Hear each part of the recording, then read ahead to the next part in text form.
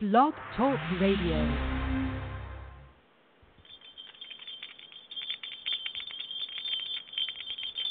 And welcome to Community Garden Revolution. I'm Mary Huckel, your show host. I am so delighted today to have this guest. I've been watching this company for the last few years, and it's such a great honor to have these people aboard. It's the All America Selections. We've done an interview before with some seeds in the past, and it's such a delight to have the Executive Director, Diane Blazek, aboard. Thank you, Diane. Oh, well, it's my pleasure to be on. Oh, it's our pleasure. What we're going to do, so that we can educate the folks what you're about, the All America Selections people, is that she's going to tell us who they are, how they got started, what they do, why they're so important, because they really attend to the trends that we all deal with. You know, we see the seed catalogs, and they're all excited about being a part of their situation. So they're here, and they're going to be with us every so often to call in different reports.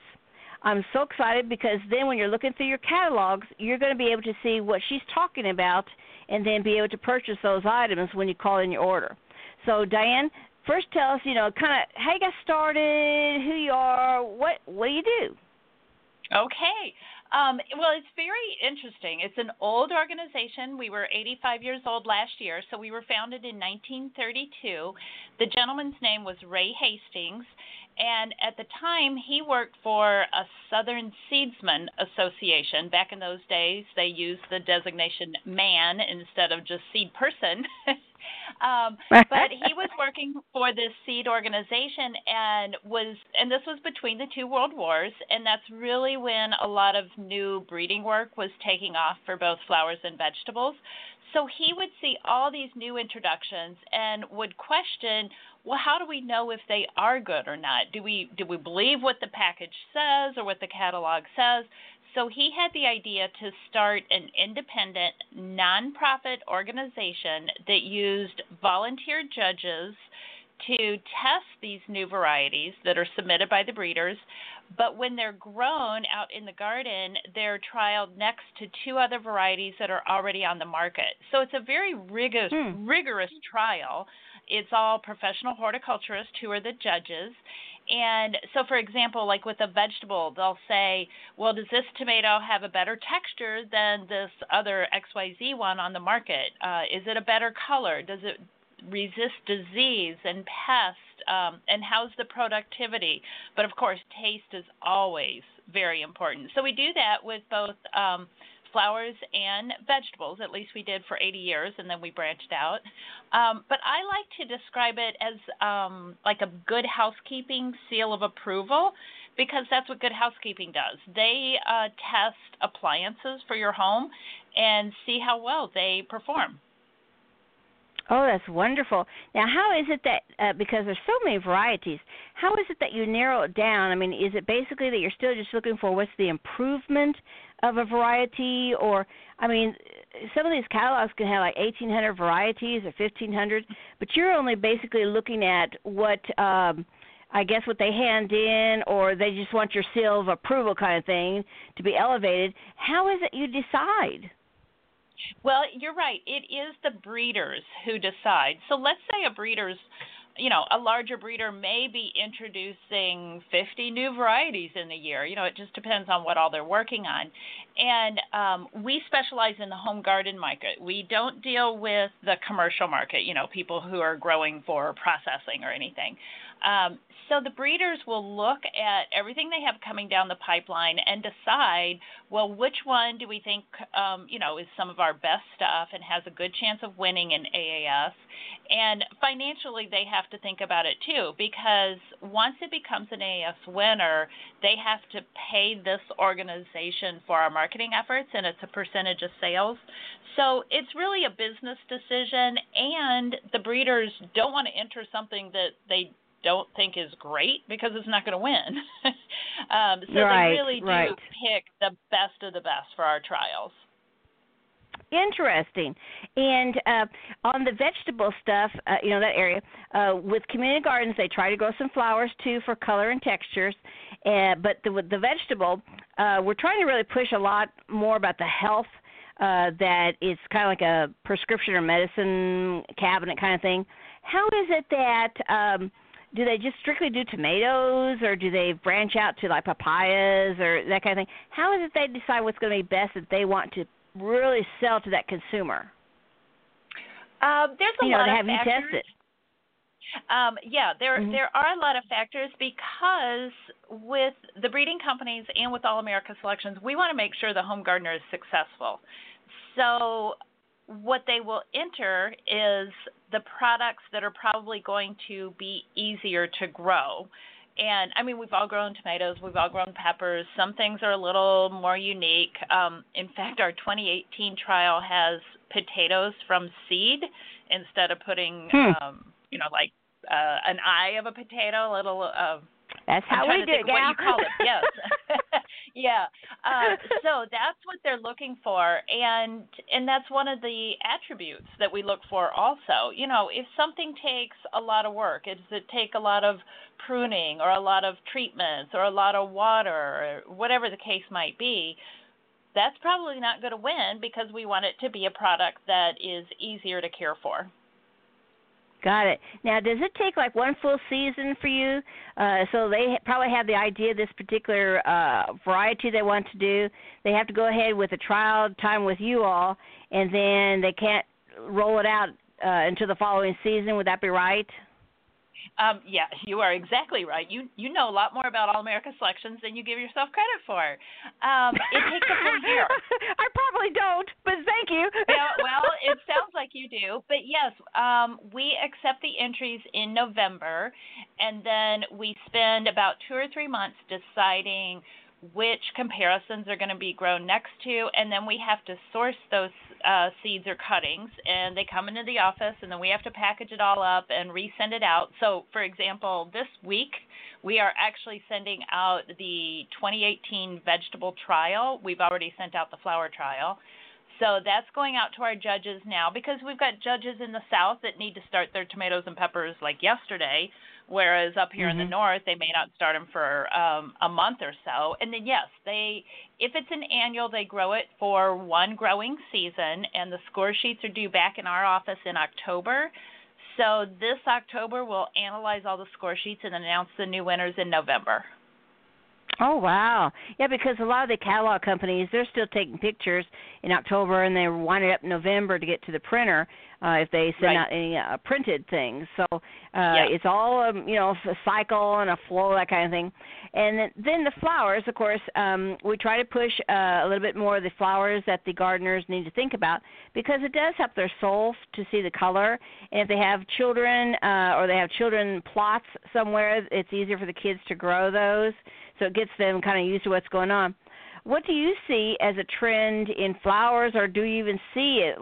Do you see, like with clothing, it could be, here's the color for this year, or here's the color for that year that they push.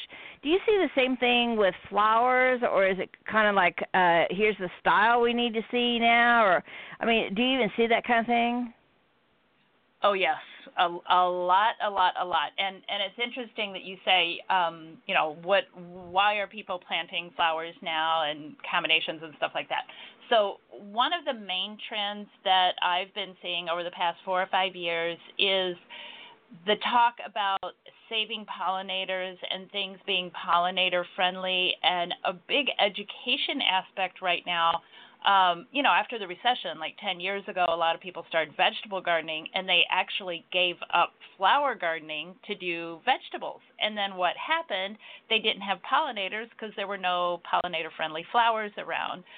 So that is certainly one thing that we talk about a lot is, number one, when you're picking flowers for your garden, make sure they're pollinator friendly, because then they will be attracted to your garden and they'll go pollinate your vegetables at the same time to make sure you have a more successful vegetable gardening. So, yes, that's one huge trend. Wow, I know that the Bayer Crop Science people, I've talked to them, and, of course, Scott's Brand, and now the Baker Creek Heirloom Seed Company, they're all pushing being able to do pollinators and whatever. And Forbes magazine, shortly after I did the interview with Bayer Crop Science, because I send things to Mr. Steve Forbes every so often, he was kind enough to put something in there about pollinators too in his comment section, the first part of his magazine. So I know this is a popular subject, and I did not realize that was what was happening on that side. That's interesting. Do you see that with the trend of growing outside, more vegetables as the basics, do you see in your industry, or does it even really touch you all, do you see that more people are taking the time to grow more at home or grow in the community gardens if they don't have a spot, or grow on their balconies, that kind of thing? Do you see an uptick in any of this at all? Yes, yeah, we definitely do. Through our work with AAS as well as another organization that we run here, National Garden Bureau, we continue to see more and more people wanting to garden for several reasons. Like I said, with the recession, a lot of people were thinking, okay, if I grow my own, I can save some money. So there's that issue. Then there's the food safety issue, or people who want to eat organic food. So if they grow it their own, they know how it's been grown, where it's been grown. They don't have to worry about some of these foodborne illnesses. And then trying to get children involved, so there's definitely a focus on that. And then there's also the factor that I kind of call the snob factor. So when people are starting to garden, or if they've been gardening for a while, they don't want another red tomato. They want the small orange tomato or the uniquely shaped purple heirloom tomato because they want it to be different. And that ties into the whole foodie movement. I mean, we all know how successful Food Network is and all their stars. And I think that interest in culinary uniqueness is leading a lot of people to garden and grow their own things because they can get something different than what's in your average grocery store. Oh, yes, and different recipes. That's why I look on the shows about, what are the different recipes, what are the different herbs, spices that I can use, that I don't use, any kind of new gravy kind of recipe or what, that's what I look at it for. So right, basically, right, the Eating Right, we're trying to do exercise section in the Digital Magazine, Community Garden Magazine this year, and we're also going to, I talked to a gentleman in Missouri. I don't know if St. Louis, Missouri. I don't know if he's going to do anything or not, but I noticed that he's shaping up his columns a little bit differently. We're going to try to get a nutritionist in the magazine, and then talk more about how it can help people heal when they're sick, or also, of course, during their daily lives when they're not sick. So I see, and just on our side, I see that more people are talking about eating better or eating well. But I've seen it myself when a person is sick with something that it even helps them along, or helps them heal faster. With the seeds, you do more seeds than you do plants, or how is it when they bring things to you to be tested? What is the biggest thing that you're seeing that they bring to you to be tested so that you can do those trials? Well, that's a very good question, because for about 80 years, all we had done was seed trials. But now, with the industry changing and technology being a part of it, for about the past 20 years, ornamentals grown from vegetative cuttings have really taken off. So 5 years ago, we started a trial for ornamentals that are grown from vegetatively propagated plants. So we don't actually get those directly here. We get them sent to a greenhouse rooting station who grows them out into small plants, and then they send them to our judges. So we don't touch those trials. They go right to our judges. And the same kind of thing applies with our perennial trial, which just started 3 years ago. Some of those are bare root perennials. Some are from vegetative cuttings. Some are tissue culture. Some are seed. So those also go directly to this greenhouse that serves it as our rooting station, and then that goes right to our judges. But the unique thing with our perennial trial is it's a 3-winter trial. So we are testing for winter survivability. So we make the judges grow it for basically 3.5 years before they turn in the score sheets to us. Oh, cool. Isn't that wonderful? You're very thorough. And sometime we're going to be talking about your display gardens. I didn't even know you had display garden areas, and we'll find out how they can go ahead and send information to you and then be on that list. I think it's, like 55 places you have that or something. Something's with 55 on your website. It's actually closer to 200 display gardens that we have. Wow. Yeah. That is awesome. We have about 80 trial sites, but then we have almost 200 public gardens we work with, and they display the winners after they've been trialed. Oh, how cool. That is cool. We're going to find more information about that, too. So, and we've been talking to the executive director of the All-America Selections, and they're located here in the Midwest in Illinois.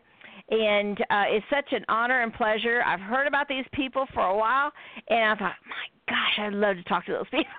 So I'm so thrilled to be able to have them aboard. Of course, we always carry items about the USDA to keep you aware of prices on, vegetables and that kind of thing, and fruits and whatever. And this is such a delight to be able to talk to these folks. So we'll be talking again to them soon, and we wanted to do an expanded interview today so that at least then you could find out who they are, look them up on the Internet, and give the site information to look up on the Internet who you are.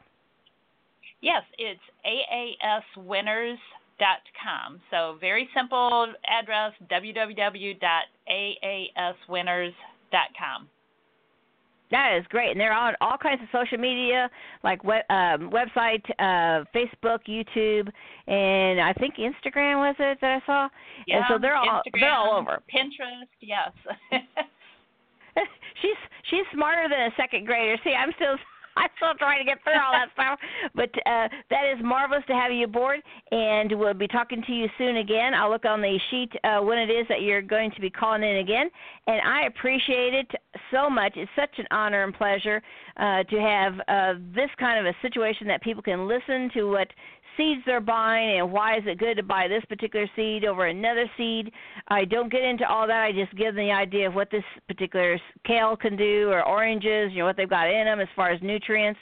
It's their decision because I don't know what they eat. They don't know what I eat. So my honor and pleasure, Diane Blazek, who is the Executive Director of All-America Selections. Have a great Community Garden Day. I appreciate it. And, folks, we'll be right back talking about all kinds of things that are coming up. Thank you, Miss Diane. Thank you. My honor. Thank you. And, folks, we just want to remind you that we've got the Community Garden Magazine that's out at www.magzter.com. That's MAGZTER.com in the health section. And it's the January issue that's up and running. You're going to find several pages about the All-America Selections in there. We're going to be covering them also, just like we do all the other great companies and organizations, and you can learn all kinds of things of what they have to offer and what they're about and how they do affect us on our community gardens. We're going to be right back. This is Community Garden Revolution. I'm Mary Hukill, your show host.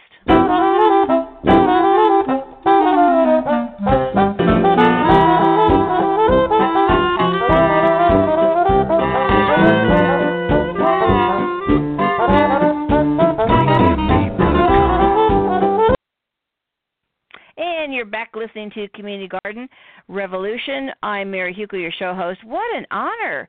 That was awesome, wasn't it? I mean, awesome. So we're going to be having her call in. She donated her time. Thank you. And we're going to have her call in again to the show as long as they can do it. And we're just so pleased and tickled pink about it. We also have the USDA, that we have something on with them every week, and we're just so delighted to have that. I can't say it enough. What an honor.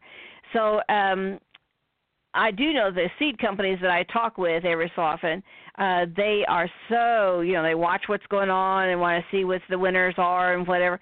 And we had a winner on about 3 years ago, and they were so excited about the seeds they had, peppers. So this is how it's such an honor to have these people actually do trials on what they have to offer and get that gold, that good housekeeping seal thing about their product, because they want to sell the best product to you all, the American Americans and, of course, across the world.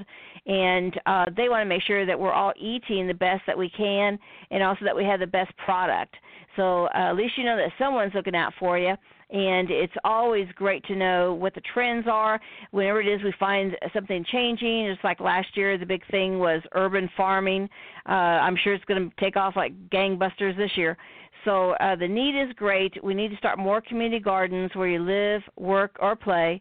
And at least you know that there's some kind of standard that we can go by to show us, what we need to grow or could grow that's going to be even better than if we just picked something out, a seed packet somewhere in some store, which we all have done.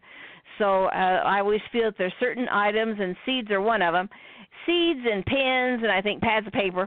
If someone's selling it, I'm going to be looking at it and see what it's about, and then you walk on. And I buy a lot of that kind of stuff that I don't even need. So I'm sure you do it too. But what a great honor. And we're going to go ahead and, believe it or not, the USDA has some kind of a little ditty about being bullish on bison. And I didn't play it last week because we got carried on with some other things. But I want to go ahead and play this for you because there's different meats out there that people are choosing because I know like in our area where we are in the Midwest, sometimes the meat lately in the last 2-3 years has been kind of tough. So a lot of people say if you go with the grass-fed or if you go with the places, the butcher companies, and get your meats that way, at least then you know that they're locally grown, they're eating the right things, and they might be a bit better. Well, then, I know in our area they do a lot of wild game things, and they have a big feast once a year. They have several hundred people that go to it, and they try out different, game or meats that people can eat. Now, we've had ostrich farms where I live. We've had bison farms. We don't have it as much as we did about 4 or 5 years ago. But there's still those kind of farms around. So, but let's go ahead and listen to this information that the USDA has about bisons. Bison right now is on fire in the U.S. We are a growth business. That was Dave Carter, the executive director of the National Bison Association. It's no surprise that he is bullish on the American public's taste for bison. They have discovered that not only is it a lean, nutritious red meat, not only is it sustainably raised, and it's illegal to use growth hormones in bison, and I always say what could be more sustainable in a food system than the animal that's been part of this environment for the last 5,000 years, but they're also discovering it's a delicious meat. Just how delicious? As they've taken that first bite and discovered the taste, they're coming back looking for more, which has us scrambling right now because the demand has outstripped our supply. Our marketers right now are reporting that they're not able to meet their current demand, let alone introduce new customers to the product. Which he says is why his organization is working to get more people into the bison business. That's why we've been working very closely with folks at USDA. We were just back visiting with the folks at the Farm Service Agency, for example, offering to give them some success stories of producers that have used the beginning farmer or the youth loans to get started in the bison business and to provide them with the resources to be able to reach out and help us bring more producers into the business. His group has been focusing on encouraging smaller scale bison producers. And then we're in the midst right now of administering a multi-year farmers market promotion program grant for our smaller producers to be able to help them to expand their farmers market business, but also to offer the opportunities for agritourism. And there are efforts to expand demand for American bison meat overseas, too. The Foreign Ag Service has been doing a tremendous job for us to try and open up some markets that have been closed to bison so that we can continue to grow the demand side. Americans eat so little bison compared to beef that the National Agricultural Statistics Service does not keep track of overall bison consumption in the country. We did the math, and as near as we can tell, the per capita consumption is 0.08 pounds per person per year. So, we like to say if we tripled the size of the bison business, everybody could have a quarter pounder once a year. He is emphatic that bison and beef are not the same things. I always say that beef does the best job in the world of being beef, so why would we want to be another version of beef? We're bison. We're a different product. We're kind of in a different marketplace. In other words, so we will always be a niche product. We never see ourselves being a mainstream commodity. This is Stephanie Ho for the U.S. Department of Agriculture in Washington, D.C. And thank you, Ms. Stephanie Ho. that is always interesting what different meats they have out there that people can choose. So, and of course, as Diane Blazek was discussing, she's the executive director of All America Selections. People do look at Food Network. We get the magazine, as a matter of fact, and my mom devours it. I mean, devours that magazine of different ideas and whatever. And I think it's always interesting to see the balance that is out there. We have to show the meats, we have to show the pastries, we have to show the vegetables, the fruits. It's all a combination of together. Because if you're not interested in what you're eating, you're not going to eat it too well or too much. And we have a lot of salads. We're getting older, and we don't do the cartwheels like we used to, and we don't do other things too. So at dinner time, we eat a lot of salads, and I always make sure that it's something different. It's not what we ate the time before, and sometimes I mix it with 2 or 3 other lettuces or whatever, and it may have some raisins on it one time, may have dates on it another time, may have some other kind of cut-up meat, cheeses, all kinds of different ways of making salad because we want it to be interesting enough that we'll eat it. So, but that's us. We're older. We need to lose the weight. Yes, we do. Okay, we admit it. But I want to provide all the different varieties of things on your plate as possible. Wouldn't it be great to talk to a baker? I might have to look that up. But I love good breads. And sometimes we have the salad, either crackers or some good bread, or we may not have anything. Depends upon what we ate for lunch. Sometimes we have to eat out, but we eat out, bring it back here. We don't actually eat out a lot, but and then sometimes we go ahead and purchase something that's partially pieced together, and so we put it together ourselves. But we have a lot of interest in good food, good cooking. My relatives are better bakers than me, but we still like to eat well when we do sit down. And if it's fresh, we're going to have it. So it's exciting times. I kid you not, 2018. I told you in 2017 it'd be exciting. It is going to be very exciting this year, and we're looking forward to it, and going to bring you the latest information we can from the different venues that we can. Do check out the magazine. It's, again, www.magzter.com. That's magzter.com. It's a new publishing company I'm with. We may try it out as a print thing on Amazon coming up. I will keep you posted on that. I'm just trying it out. We can already be in stores, but we have to have a literary agent. So if you know somebody, give me a call. Email me, communitygardenrevolution@gmail.com. That's communitygardenrevolution@gmail.com. So I'm just so excited about this week and the addition of the All America Selections. We just keep going and growing, and we never know who's out there listening and who's wanting to be a part of the community garden movement. Isn't that wonderful? All righty, let's all get it together. Thank you so very much for your time today. This is Community Garden Revolution. My name is Mary Huckel. Have a great community garden day.